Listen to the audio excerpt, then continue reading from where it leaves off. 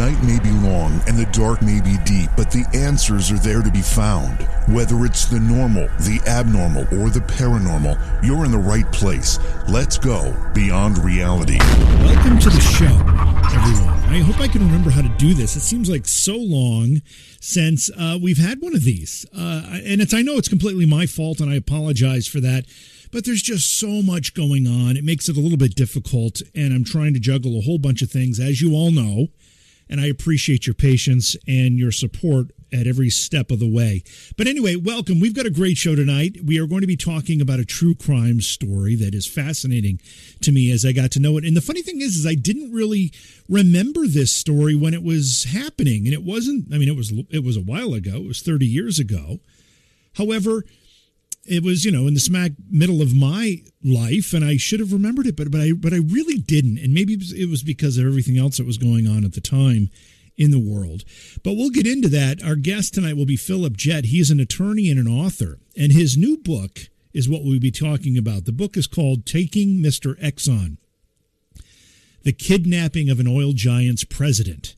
That book will be released May 1st of this year. He's also got a book out called The Death of an Heir: Adolf Coors III and the Murder That Rocked an American Brewing Dynasty.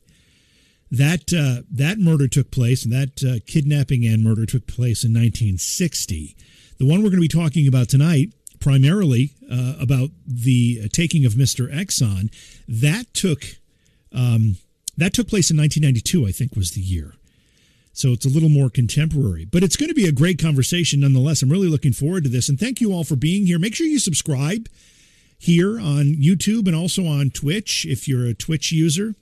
That the Twitch channel features just our live stream, obviously, but the YouTube channel has the live stream and the archive of programs. If you're interested in going back and checking out some of our previous interviews and episodes, they're all there. There's quite an archive, and it's free. So just enjoy yourselves. Go back and check out all of those different shows. There's a lot of great guests that we've had over the course of the years.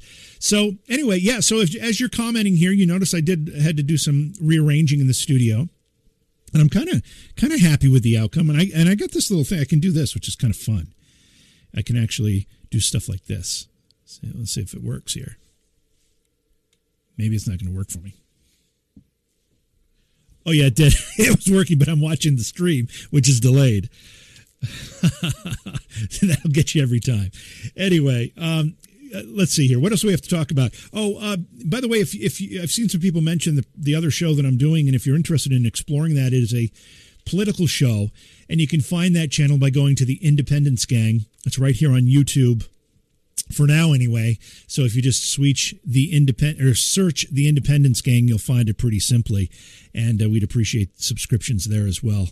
Having a lot of, I don't know if fun is the word. I guess I feel like I'm contributing to what is an important political dialogue. That's what I'm hoping is the outcome of all of this.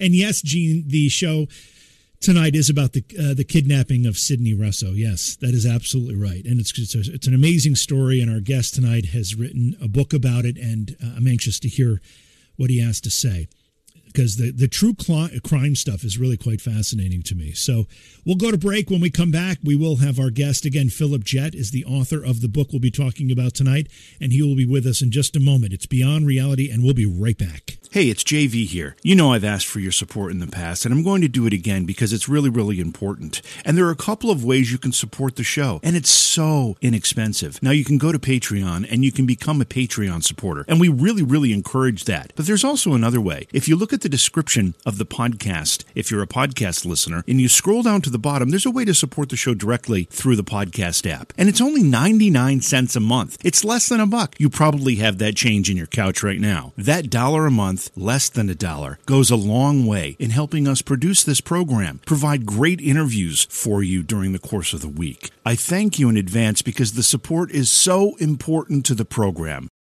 Look, Bumble knows you're exhausted by dating. All the must not take yourself too seriously and 6'1" since that matters. And what do I even say other than, hey? Well, that's why they're introducing an all-new Bumble, with exciting features to make compatibility easier, starting the chat better, and dating safer. They've changed, so you don't have to. Download the new Bumble now. Oh, it's great to be here. Sorry about that. No, that's okay. It happens. Let's talk a little bit about you before we get into your work and the books and the stories that we're going to talk about tonight. But, I was reading through your past experience as an attorney and, a pretty high-powered guy for quite some time. Then you decided to shed all of that for a bit of maybe a calmer lifestyle. Tell us a little bit about your path and how you got here. Yeah, it's funny where we end up. I have two sons. They're in their early 20s, and I always say to them, we don't know where life's going to take us, And I started practicing law and went to school in New York. I went to NYU and then moved to Nashville and worked for a large firm and did corporate practice. And here, we have country music. We have athletes, we have all sorts of things. And I was fortunate to represent a lot of those people, including Fortune 500 CEOs and that sort of thing. But, it's funny when people say kind of a midlife crisis. For me, it was a reevaluation. And I'm like, do I want to work this hard the rest of my life, And so I decided to curtail my practice and eventually retired. And now I write books instead of playing golf, I write books. There's something therapeutic for some people, not everyone, but for some people about writing. What do you find therapeutic about writing, or where do you get most of your satisfaction about writing from? Yeah, it's strange, and I'm glad you pointed that out, because I tell people that I'm most at peace when I'm writing. I don't know why. First of all, I love it, and I love the research that goes along with it. I write nonfiction only, which sort of borrows from the practice of law. And but when I sit down to write, or even thinking about writing, I feel more at ease than I do at any other time. And it's almost like people who meditate. For me, it's almost like that. And that's a great way to put it. And one of the other things that I find when I talk to authors, people who are really passionate about this, is not only is it therapeutic in a way, but when you're writing, you kind of almost another personality kind of takes over from within you. Is that true of you as well? Well, it is. Having practiced law for many years, you tend to lose your individual self. You become kind of a machine. And, with writing, what I've discovered was my creative side. There is some creativity in the practice of law, but in writing, I discovered, I don't write poetry. I'm not a painter, but this is the closest thing, and I feel more kin to those who are artists, or in that type of sphere, because I do create, even if it's nonfiction, even if it's a story that's already out there. You have to go research it, and I'm very diligent about that. And I actually love the research, probably more than the writing, to tell you the truth. But it's fun. But you research it, you organize your thoughts, you organize the story, you put it on paper. So you are creating somewhat. You're taking all these facts, and sometimes they amount to boxes full of facts, and you organize them in a fashion that hopefully tells an interesting story. There's something about going out and lifting up the rocks and looking underneath and see what you can find, especially when it's involved in some type of maybe a true crime story or a high profile news story, or just a mystery. But something about that search, it's almost a treasure hunt in a way.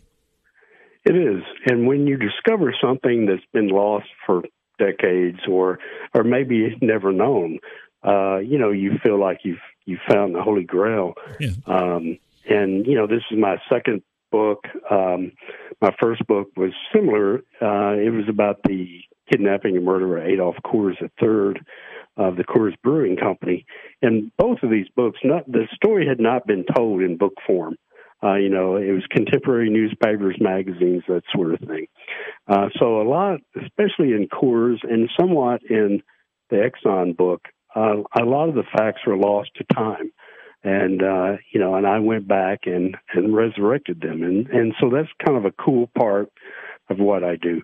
Tell me a little bit about how you steered yourself to this true crime angle, to looking at these cases, which both of those cases that you've written about are fascinating, and I think a little bit undertold, as you said, which makes your timing perfect. But what drew you to that kind of story? It's funny. It was quite by accident. I didn't set out to write true crime. I knew I wanted to write nonfiction, but I didn't know in what manner. And I came across the Coors story by accident. I was out there taking a tour of the brewery in Golden, Colorado. And if you've ever done that, when you exit, you walk down a more or less a porcelain tile hallway, and they have this wall of fame, I call it, black and white photos from time beginning of all the Coors family and the founder and son and grandsons and that sort of thing. And as I was walking along, being the nerd that I am, I guess sometimes, I noticed that Adolph Coors III disappeared from the wall as I walked along. And so that struck my curiosity as to what happened to him, and I didn't think anything necessarily nefarious. I thought he may have just fallen out of, the family's goodwill. Right. And so I went back to the hotel and Googled it, and then I saw the story. And I'm like, that's an interesting story. I haven't heard that. And so the next reaction was, let me go to Amazon and see if there's any books on the subject. And they weren't. And then I dug more, and I'm like, this story has been lost to time. And, you've seen maybe newspaper and magazine articles about it, but there was no real treatment of the case. And so that's how I got the true crime part, and I enjoyed it very much. And so having success with the first book, a true crime book, I'm like, I'd like to just do another. And but I did not expect to find as interesting a story as Taking Mr. X On, because I thought it too had probably been written about, and it hadn't. There again, it's been in the news and that sort of thing, but nothing as I've treated it, where you go back and you do in-depth research and interviews and all that sort of thing, and put it together in a nonfiction book. I remember first hearing about the Coors story on Forensic Files, actually, something that I've watched a lot of. Great program. And I remember that episode coming up, and I thought to myself at the time, why have I not heard of this story before? Because that story alone is quite fascinating. Now, you were not a criminal attorney, right? You were more like a business attorney. No. So, no, it's funny. That was not my area, although I did work in tandem sometimes with criminal attorneys, because in the corporate world, you also deal with tax law, and sometimes, you have clients that are involved in tax evasion or whatever, right, and you have to bring in criminal lawyers or, any other kind of thing. But no, I was not involved in criminal law, and had very little interaction with law enforcement. But now it's funny, some of my best friends, after two books, some of my best friends are former FBI agents, or current FBI agents. It's kind of weird, when my son was in the den last Saturday, and I got a call, and it was from a former FBI agent up in New Jersey who had worked on this case. And he had another FBI agent on the phone with him. And so we sat here and we chatted and we laughed and we talked and we discussed and hung up. And my son's like, only my dad can sit around and talk to FBI agents on a Saturday morning. That must be really interesting, too. And I don't want to get ahead of ourselves here, but to be able to talk to some of the investigators that were involved in the story as it was unfolding, obviously that's great research for the book, but it just must be fascinating in general. Yeah, part of writing for me has been meeting people.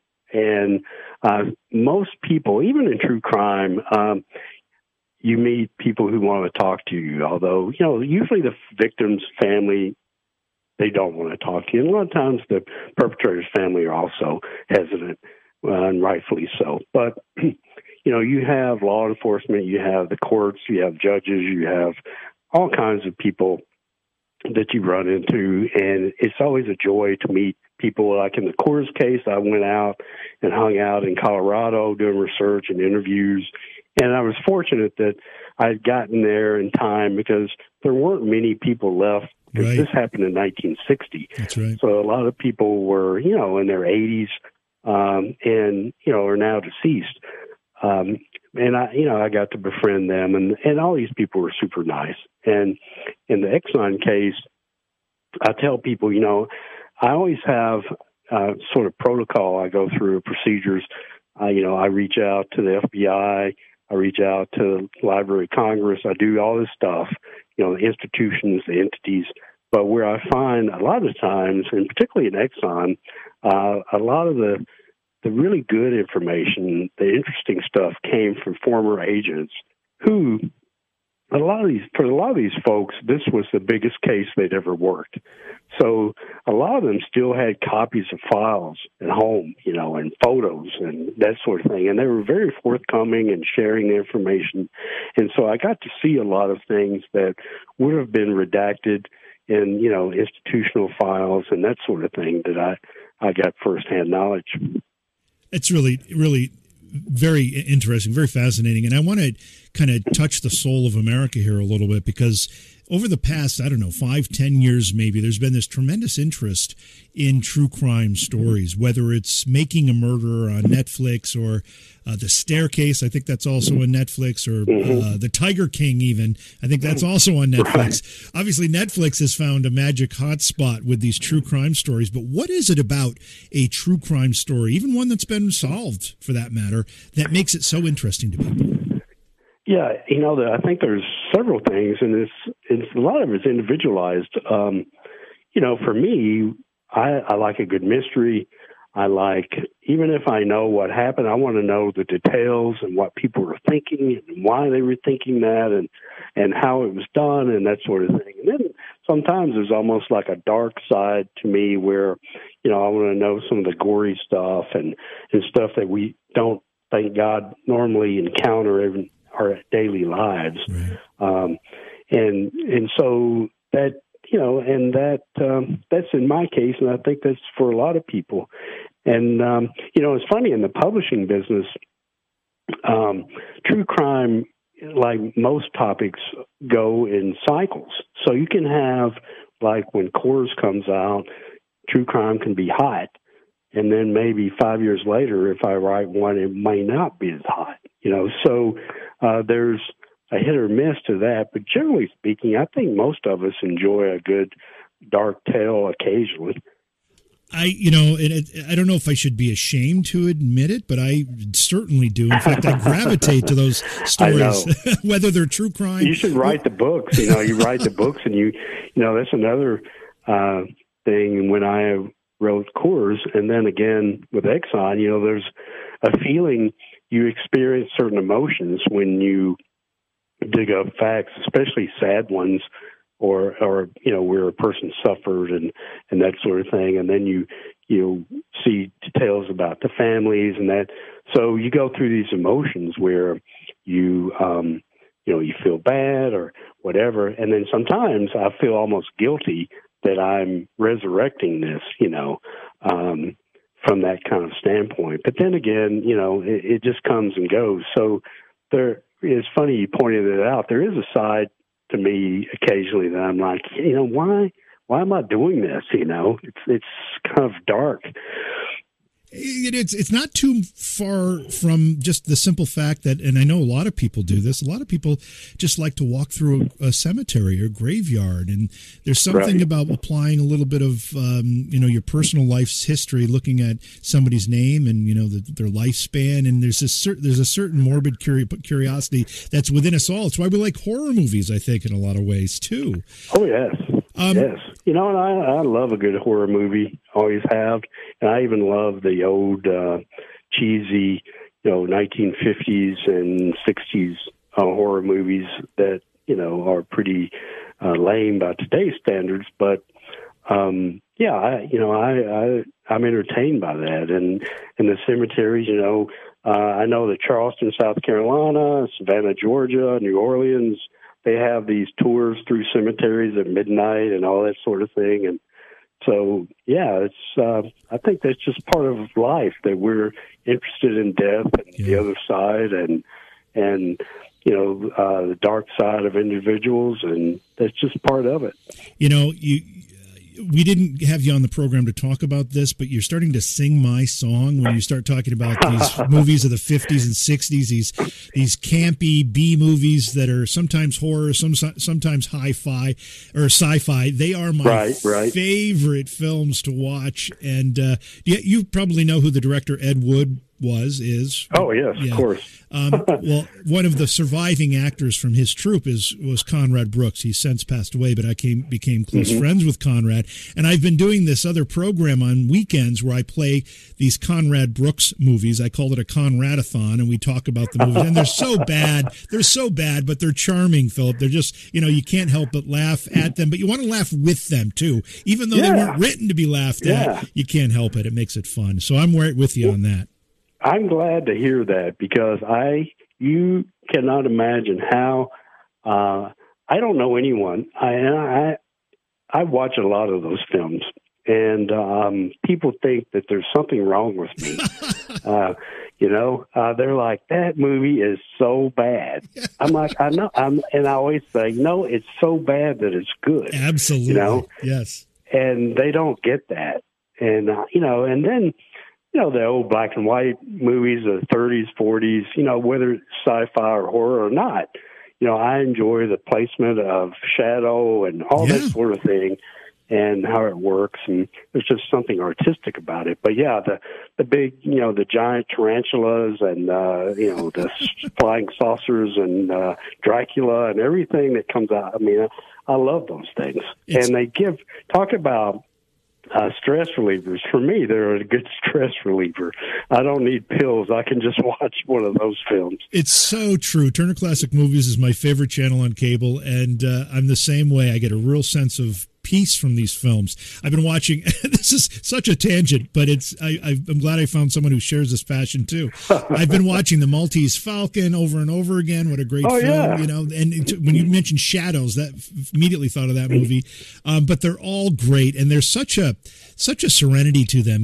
Regardless of what the genre of the film is, there's just such a serenity to those movies. Yeah, and I've run into people who say, I don't watch black and white film, I only watch color.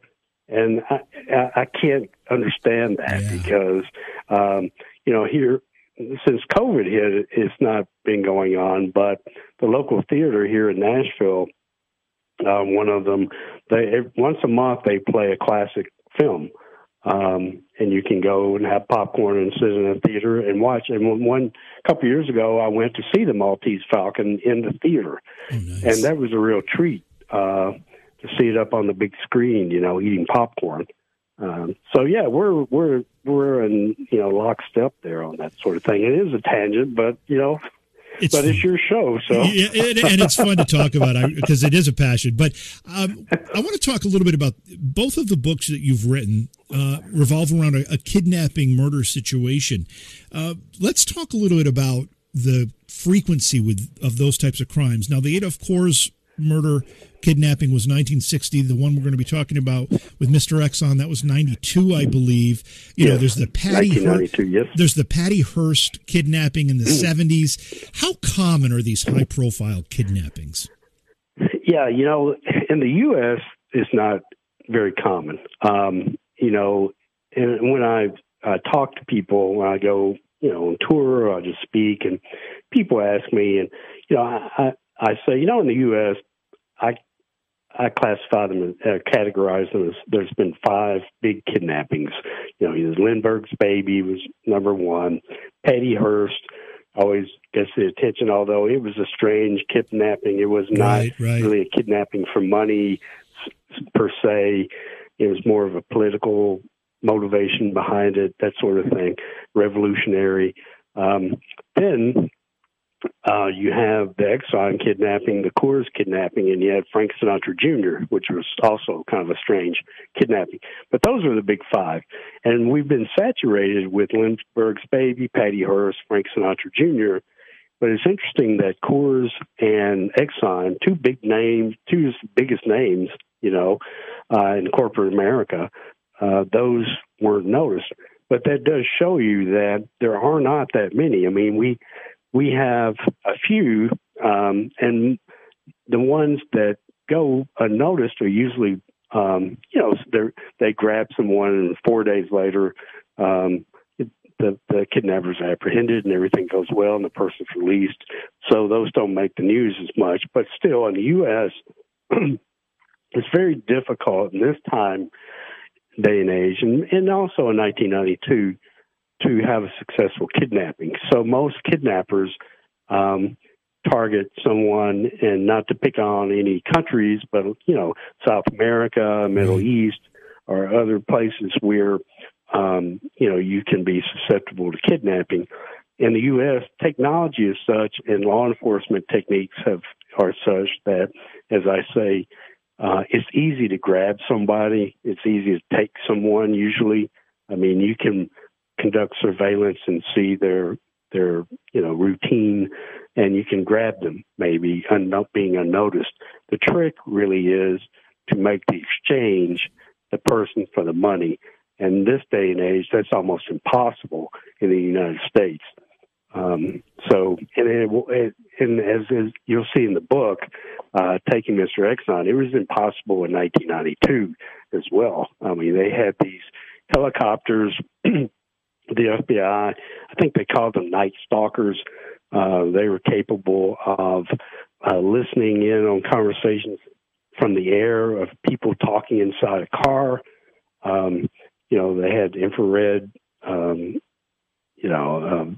all that sort of thing. So the kidnappers, a lot of these kidnappers think in terms of what they see in the movies, kind of like the old gangster days. And, it's really almost impossible in the U.S. to successfully kidnap someone for money. There's a lot of kidnappings in the U.S. that are what I call domestic situations, where you have an estranged husband or a wife or girlfriend, and somebody snatches one of the kids and crosses state lines and that sort of thing. But that's totally different. The corporate exec kidnappings, that's more occurs a lot more in foreign countries. Yeah, there's probably some, I guess maybe sex crime type kidnappings that occur still, right? Which is a little different. But I've kind of gotten the impression that kidnapping for ransom has kind of gone the way of holding up a stagecoach. It just doesn't. It's a crime that like Jesse James. Yeah, it's kind of a crime that's just not. As you pointed out, technology has gotten to the point where it's not something you're going to get away with. And then, of course, you've got the JonBenét Ramsey case, which I know we're not talking about tonight, but that was right. Whatever happened there. There was a ransom note, and it was at least supposed to have been some type of kidnapping for ransom, but I don't really know what happened there. In having written these two books, and I've just finished a third, but it's not kidnapping and murder. I told my agent I did not want to be known as the kidnapping guy, yeah. But having done it, I have met some interesting people. And one surprise has been that corporate security firms have reached out to me, and they have used, Exxon hasn't come out yet, but it comes out May 1st. But the Coors book, I've been told that they use it even as a teaching tool to show how a corporate executive who follows routine, isn't aware of his physical surroundings, that sort of thing, how that can turn out badly. And so it's still a business. You hear occasionally, especially in terms of celebrities, where somebody jumps over a fence or breaks into somebody's house, or, celebrity comes home, there's someone eating dinner in their kitchen, and, so those things still happen. They're not necessarily kidnappings, but that's still corporate security in the U.S. is still a big business. And overseas, what I'm told is that kidnappings are actually a business but not for big money. For instance, you might be in a country and there's a corporate executive or a manager of a company, and they grab him and then ask for, only $10,000 or $15,000, in U.S. money, and, don't intend to harm him or her, and, and the company obtains the release, and it's just kind of like a cost of doing business. Right. And, that happens quite a bit, I'm told. Not these things where, you're asking for millions and that sort of thing. They just have an opportunity. They grab somebody, ask for 10, 15, 20,000, get it, go on their way, And so corporate security firms, it's their job to make sure that doesn't happen, either through security teams or, vehicles and escort vehicles and that sort of thing. So it is kind of a high-tech business in many areas, maybe not so much here in the U.S., but, if you're Bill Gates or whomever and you're traveling, you've got to have security, even if no one intends to. What I remind people of is, don't think that there are people out there that say, I'd like to kidnap so-and-so, but it wouldn't work. A lot of people are delusional or just ignorant, and they think it would work. So it's still possible to get grabbed out there. Yeah, I was just watching a news program not long ago, and the journalist Glenn Greenwald, who has been moving around a little bit. I'm not even sure where he is right now. I think he works with an online news agency. But he's a respected journalist, and he was telling a story that about a month ago, he was somewhere in, I think, Central America, or maybe it was South America, and they had 5 gunmen break into the home and held them for ransom in the home for a period of time. Right. He obviously was afraid for his life. This happened a month ago, and they ended up taking whatever money was in the house and leaving. Yeah, I ran across a guy 15 years ago. It's a friend, but not a close friend, and he's worth several million. And he told me when he travels, for instance, if he goes to Brazil or wherever, he has security with him because, somehow he said, because we tend to, he said, we rich guys tend to stand out. Right. Even, and so when I think about it, I'm thinking nobody's going to grab me, and if they do, they're going to be sadly disappointed. mistaken. But he's correct. I mean, if you go to places and you stay at whatever country's Ritz-Carlton, and you have these nice dinners, and there are people who are watching. And looking for their opportunity, or as you mentioned, they know where somebody may be renting a home or staying or living in some kind of vacation home, and they take advantage. It's still a danger, and we just don't hear about it because, fortunately, it hasn't been like in Coors and Riso cases, the Exxon case, they didn't end up murdered. Let's talk about Mr. Exxon, Sidney Riso. Tell us who he was and give us a bit of his history leading up to this event in 1992.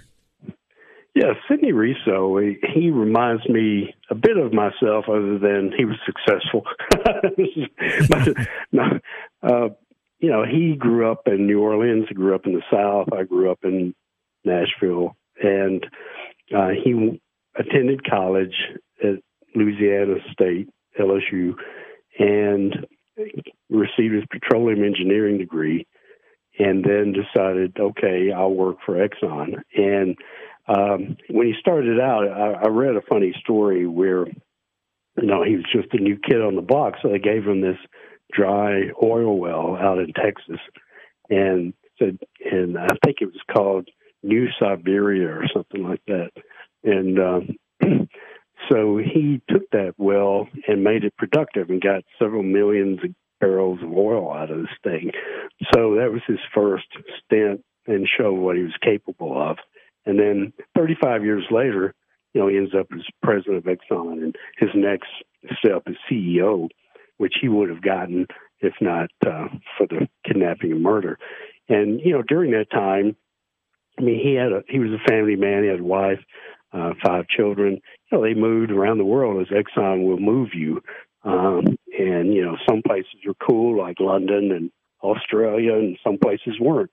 And then by late 1980s, he's back in Houston, and then he's transferred to New Jersey, in the town Morristown, New Jersey, which is about 50 miles from New York City, as the crow flies. They say, I don't know if crows fly in New York, but I lived in New York City for 6 years.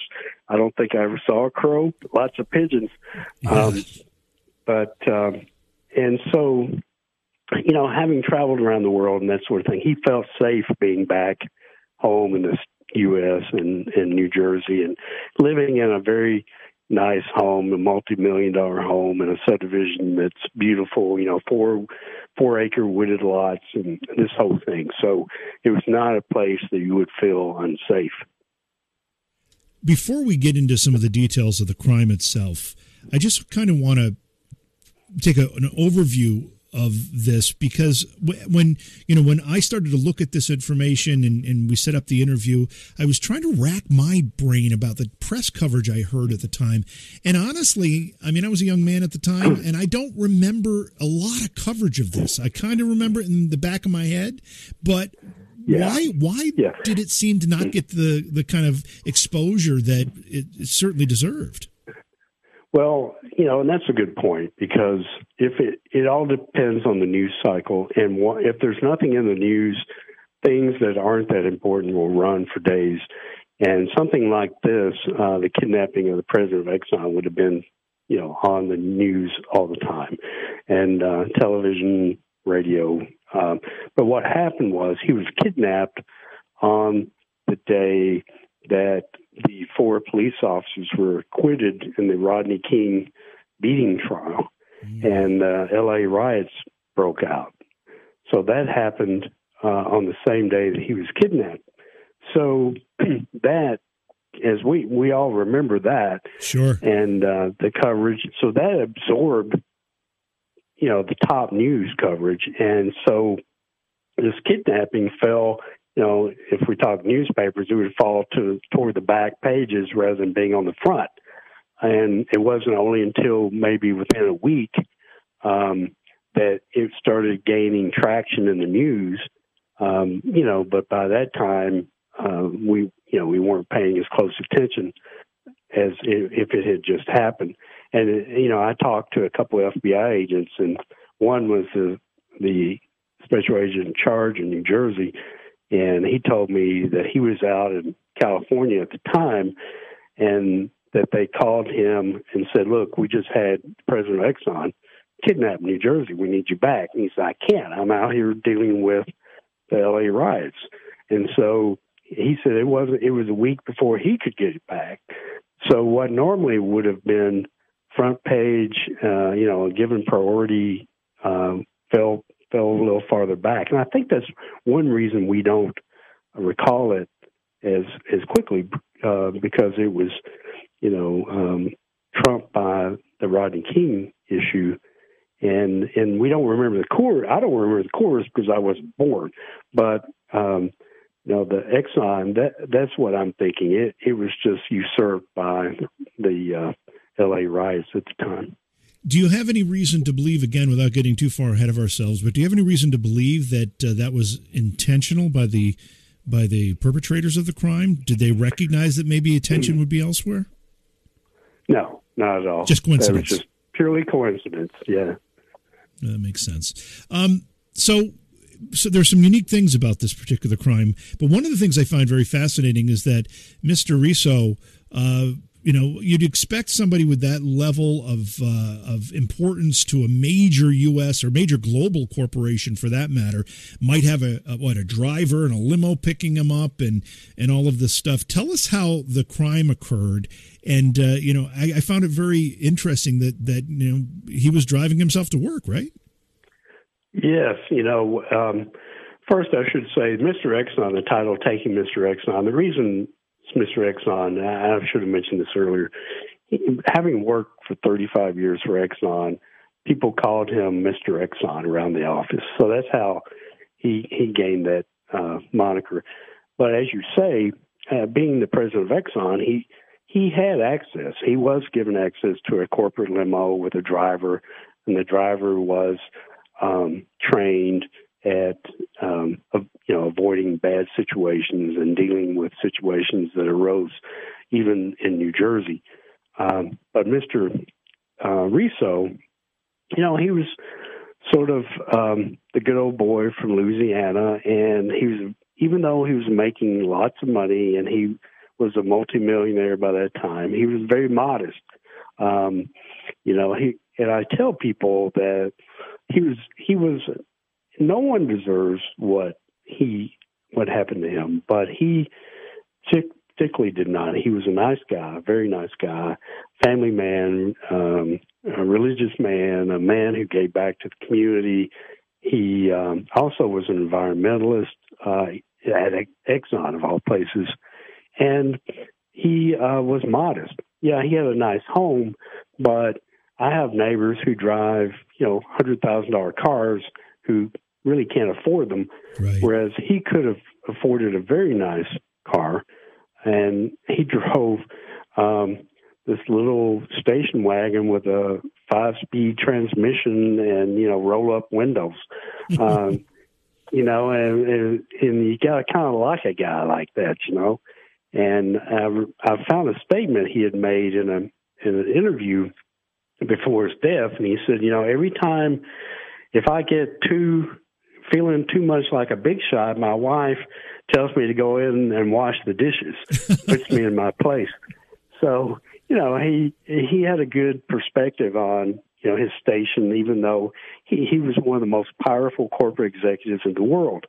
And he was a good guy. So he would use a limo if he were traveling to, for instance, go to the airport, or if he was driving into New York City, things like that. But just driving to work every day, that was a 10 or 15-minute drive for him.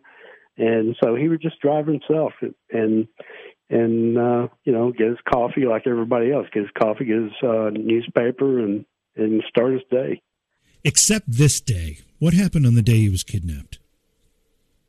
Well, what happened had been, he did not realize that he'd been watched for several weeks. The kidnappers, they wanted somebody who worked for a company that could pay millions, and they did their homework. They looked around and like, okay, AT&T, Merck, different companies, and they discovered that Exxon had paid a multi-million-dollar ransom in 1973, I think, in South America to obtain the release of a manager down there that was kidnapped by some revolutionary guerrilla fighters or something, So they knew Exxon at least had the mentality to pay ransoms, because some companies are like, we're not paying, But so anyway, they had been conducting surveillance of Mr. Risso, and typically they posed as joggers and would jog along and watch his house in the morning and see what time he'd leave and see if, he left in a limo with a guard or if he drove himself, and what days he typically took a limo, what days he didn't. And so on this day, he drove himself and stopped to get the newspaper. Well, the kidnappers had noticed during their surveillance that he did that every morning. He was a creature of habit, stop every morning at the end of the drive, pick up the newspaper, and go to work. And his secretary, I interviewed his secretary, who still lives in New York City, and she said his habit would be, once he arrived at work, he would close his office door for half an hour, read the newspaper, and drink coffee. That was his routine. So this newspaper ended up being a key point in the kidnapping, because this morning the kidnappers jogged along and noticed that the newspaper was on the driver's side. So one of the kidnappers kicked the newspaper to the passenger side, which would make Mr. Riso have to exit the car, walk around the front to pick up the newspaper rather than just scooping it up from the driver's side.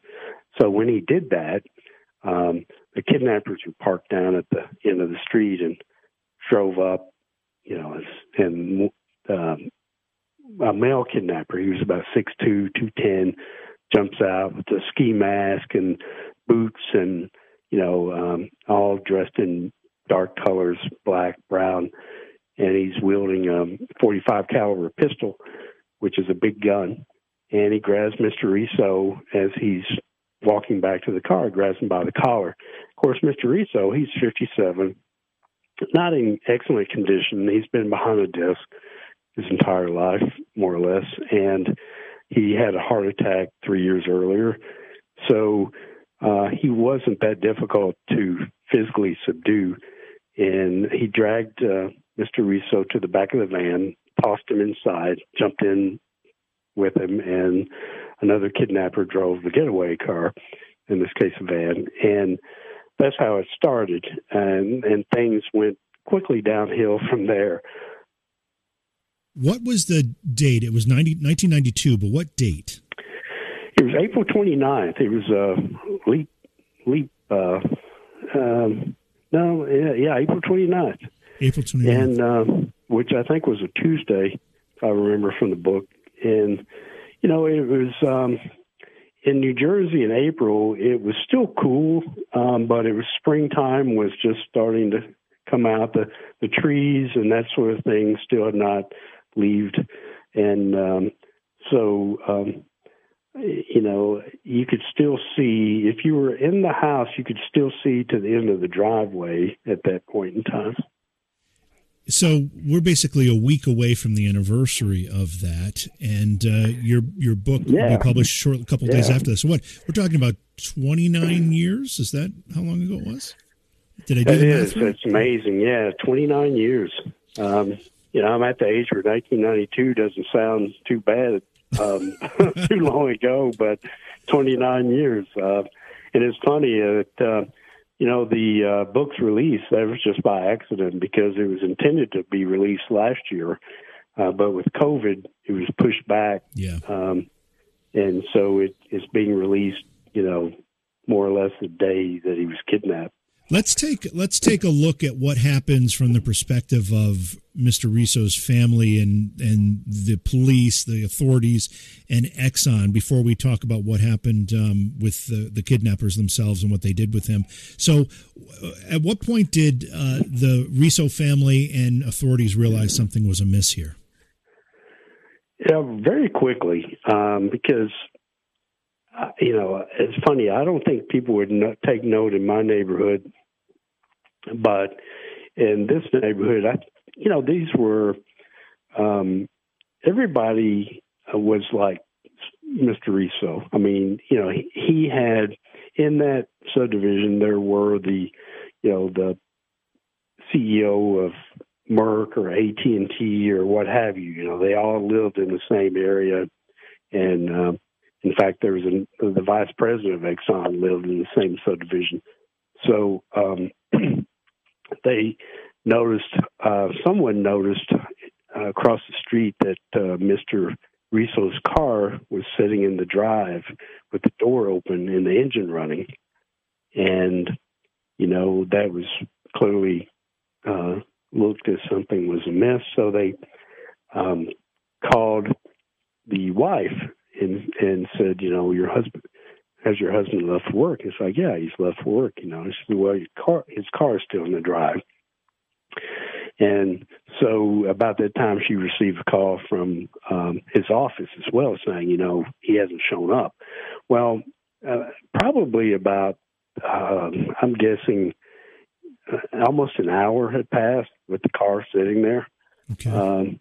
Which is a lot of time, but then it's not really. Right. I could disappear for an hour and nobody would think about it. And that's how it started. So the wife left the house and walked down the drive and looked inside the car, and she knew right away that something was amiss because the car was running. She said he was, a fanatic about shutting the car off and taking the keys, even if, just for a minute. And she saw this briefcase and jacket and everything was in the back seat and that sort of thing. So she went back home to the house and called Exxon, and they first sent Exxon security out to take a look before the other authorities were called. And it didn't take long. And the Exxon, their security is pretty top notch. So as soon as they saw the situation, they called the local authorities, who then called the FBI as well. Typically, FBI doesn't get involved for 24 hours, but this was the president of Exxon, so they're going to come right over. And so you had a situation where, neighbors look out in the morning and they see, the street line with all types of vehicles, with all types of insignias, and, people walking around with FBI jackets or deputy sheriffs and all that sort of thing, just, and within 2 hours of him driving to the end of the driveway. At what point did the first contact come from the kidnappers? Well, the kidnappers had intended to leave a note in the car that morning when they grabbed Mr. Risso. But what happened was, once they put Mr. Risso in the van, there was a struggle. And Mr. Risso was shot in the arm by the kidnapper. And so the kidnapper panicked and they drove off without leaving the ransom note. So the ransom note did not arrive until the following day. And so on that first day, you had the authorities not knowing that for sure that it was a kidnapping. They thought perhaps, and they have to check this out in every case, they're like, okay, did he leave voluntarily? Had he had enough of the corporate rat race and had some money stashed, sure, and maybe a young girlfriend, and off he went. And so they had to check that out. And of course, that was not the case. And then they knew that he had had a heart attack 3 years earlier. And so they thought perhaps he'd had a medical emergency and he was taken to a local hospital. So they had to check that out. Or maybe he had, had some type of episode where he was, unstable and he was walking aimlessly around the neighborhood. Right. So they had to check all that out as well, keeping in mind the whole time that, it could be a kidnapping, but that was not the first thing they jumped on. But by that evening, it was pretty well decided that most likely it was a kidnapping, and they were just going to wait for the note, which arrived the next day. Did it come by mail, or did it come in another fashion? No, what they did, they never mailed anything to my knowledge. It was always placed somewhere. These kidnappers use payphones, something that some people may not be aware of anymore. But in 1992, there were payphones everywhere. For me, I remember, but having researched this case, every place has a payphone. Every gas station, what have you, they're just everywhere. And so the kidnappers would use payphones and call the Risso house. And what happened initially, I'm getting ahead of myself. So they take the first ransom note, they put it in an envelope, and they tape it to a utility pole in the parking lot of the local mall there, shopping mall. And they call the Risso home and say, hey, you can go to this place and pick up the note. So they do. And from that time forward, what was established was a mobile number that the kidnappers would call and, from payphones and speak directly to who they thought was an Exxon representative, but it was an FBI agent. That number was set up specifically as a contact point for these kidnappers. It was. Yeah. It was. And it's funny, they had a command post set up where, someone always had to man the phone. And I was told at the time that it was the first time, from a technology standpoint, that they were able to clone a phone. So they're able to clone this phone so that various agents had access to the phone. But so that first day, the note arrives at the mall, and of course they take it and check it for before they check it for fingerprints, they take it back to the Riso home, where they eventually set up a command post inside the home. It was a big house, and so you have FBI and local agents there. They're examining the note, and it asks for $18.5 million, 1992, which I say is equivalent to $34 million today. I mean, that's a lot of money. In fact, it's the largest ransom ever demanded in history. And so then they take the note immediately, and they drive from New Jersey to Washington, D.C. To take the note to the lab there. Now, that was the only time they did that, because Exxon's like, look, guys, we don't need you driving for 2 hours with a note. You can have access to one of our corporate jets. So Exxon lent the FBI a corporate jet to fly back and forth between the D.C. lab and New Jersey. So after that second day, what you had was you had the Riso home with the wife living there. The children, there were 5 children. One had died by that point, but there were 4 adult children. And they all arrived that first evening. And you also had a situation where a lot of the house was taken over by FBI and local authorities, but they just set up, kind of what you see on television. They got fax machines, computers, desks. They got things taped on the walls and diagrams and all that sort of thing. And so at the end of the first day, that's where they are. So tell us what is happening. Yeah, tell us what is happening to Sidney Riso for those first couple of days. Yeah, and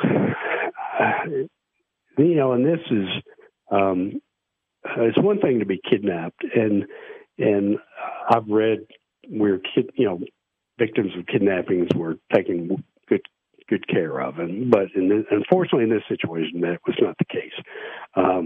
Mr. Riso was placed in a homemade wooden box inside the van. That's after he was shot in the arm. He was cuffed and placed in this box. His mouth was taped, his eyes were taped shut, and they had this rope lattice work within the box that more or less pinned him down to the floor of the box. So now, and then they close it, and there's 3 locks on the box, and they take this box in the van 30 minutes away out into a rural area where there is a storage facility, a self-storage facility, and they unload the box into a storage unit that's not temperature controlled. It's just a regular unit, and that's where he's going to be held, and he's going to be alone most of the time. The kidnappers are not going to stay there inside the unit. They just drop him there and then proceed about their daily life. These kidnappers in the note claim to be environmental terrorists, upset over the Exxon Valdez having wrecked in Alaska. And they posed in that fashion for a while, but they weren't, as you'll see in the book. And so they had, their daily lives. They were not totally concentrated on the kidnapping. They were doing other things. So they just dropped him in the storage unit. So I say, he goes from being one of the most powerful corporate executives in the world, and within 30 minutes, he's in a box, in a storage unit, shot, mouth tape, eyes taped, hands cuffed, rope holding him down. He's in pain. He's probably in shock. And, that's a terrible turn of events within a short period. Yeah, it's remarkable. Now, because we're going to run out of time here, tell us about any attempts to pay the ransom. Was that ever tried? Yes, this went on for a couple months, actually, and the first ransom drop was planned for 3 days after the kidnapping, and the kidnappers bungled that, and it didn't happen.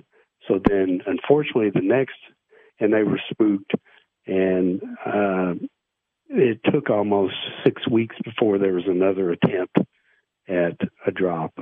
And unfortunately, it didn't turn out well for the kidnappers or for Mr. Riso. Yeah, how long, do we know how long Mr. Riso stayed alive under those conditions? Yeah, he died quickly. Yeah, I think so. He had a systemic infection from the gunshot wound that was not treated other than by just alcohol swabs and that sort of thing. And he was given water, a little water every day, no food.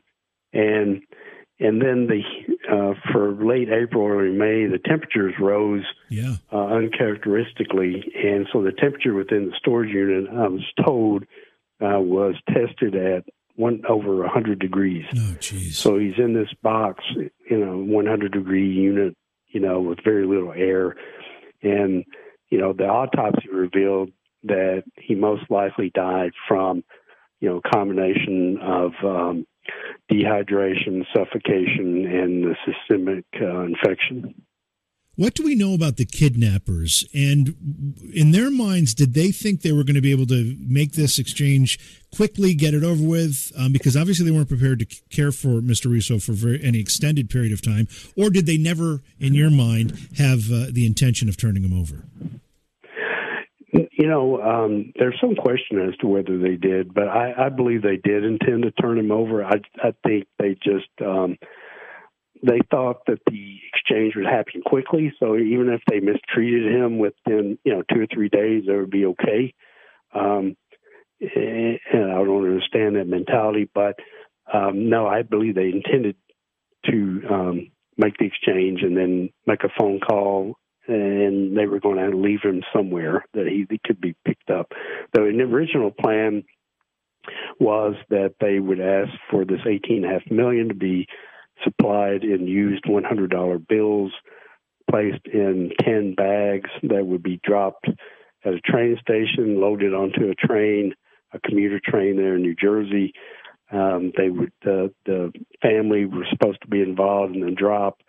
They would be using a cell phone and be told to toss a bag out at specified locations, and then the kidnappers would pick up the bags and go on their merry way.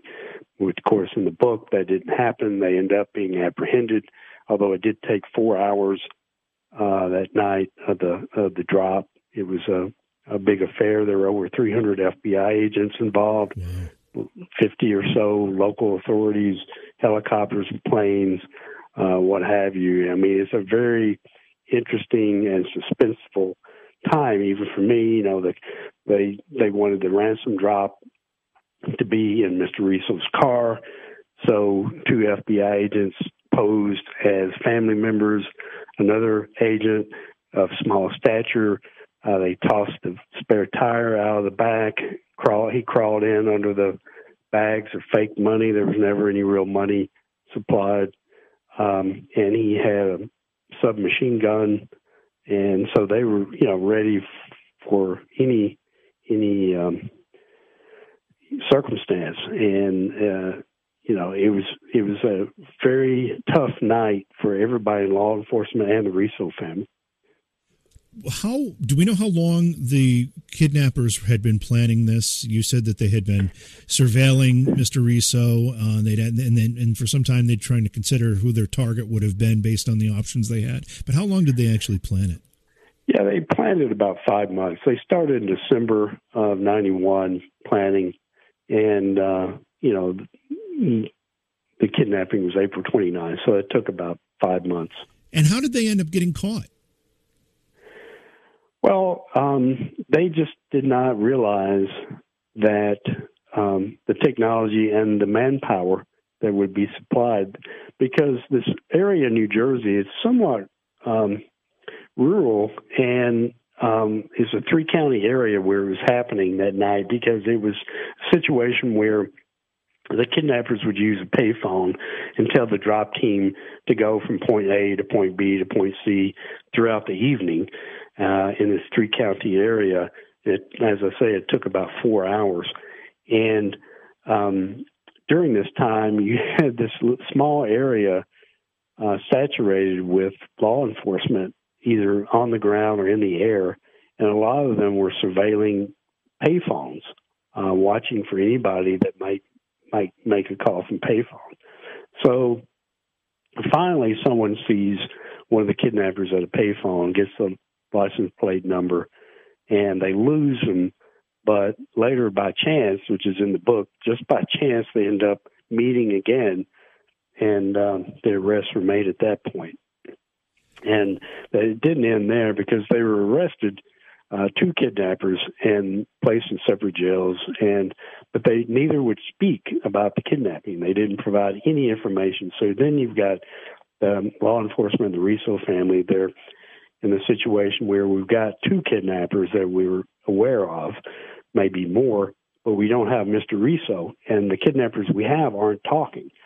So that was a big concern, and there was a third suspect that they thought was holding Mr. Risso and would make a deal, for the return of the kidnappers and the money in exchange for Mr. Risso. But when that didn't happen, then you're in a tense situation. A week passes, no Risso, nobody talking, and so a deal was ended up at the end of the day, a deal was struck with one of the kidnappers for a limited sentence in exchange for telling where Mr. Risso was, his body was located, and exactly what happened, how this came to be.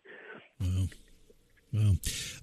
This is a fascinating story, and we're out of time, so we can't get into too much more detail, but the book is called Taking Mr. Exxon, the Kidnapping of an Oil Giant's President. It's going to be released on the 1st of May. Before I let you tell folks where they can get it, and before I let you go, Philip, if you had got a chance to write about another crime, another book, what would it be? Anything in mind? That's a good question. No, it's funny. After these 2, I was done with true crime for a while. I might circle back and do that, but at this point, I have no idea. It would probably be something more contemporary. But these 2, were true crime, but they're also historical, right? And with the Coors, not so much with Mr. Risso, but particularly with the Coors family, there was also a family dynasty involved, and so you had that aspect of it. But to answer your question, I don't know what it would be.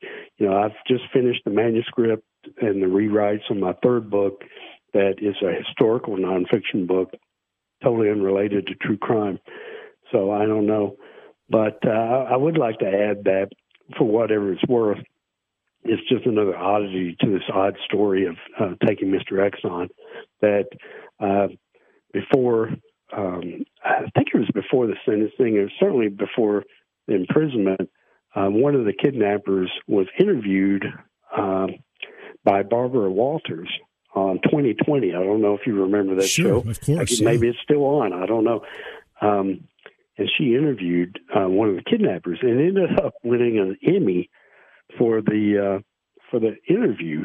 So there was just another strange event that occurred in this very strange kidnapping story. Well, it is a very strange story. It's a fascinating one as well, and you tell it very in very much detail in the book, Taking Mr. Exxon. Where can people find that book once it's released May 1st, and your other book as well? You can pre-order now. You can wait.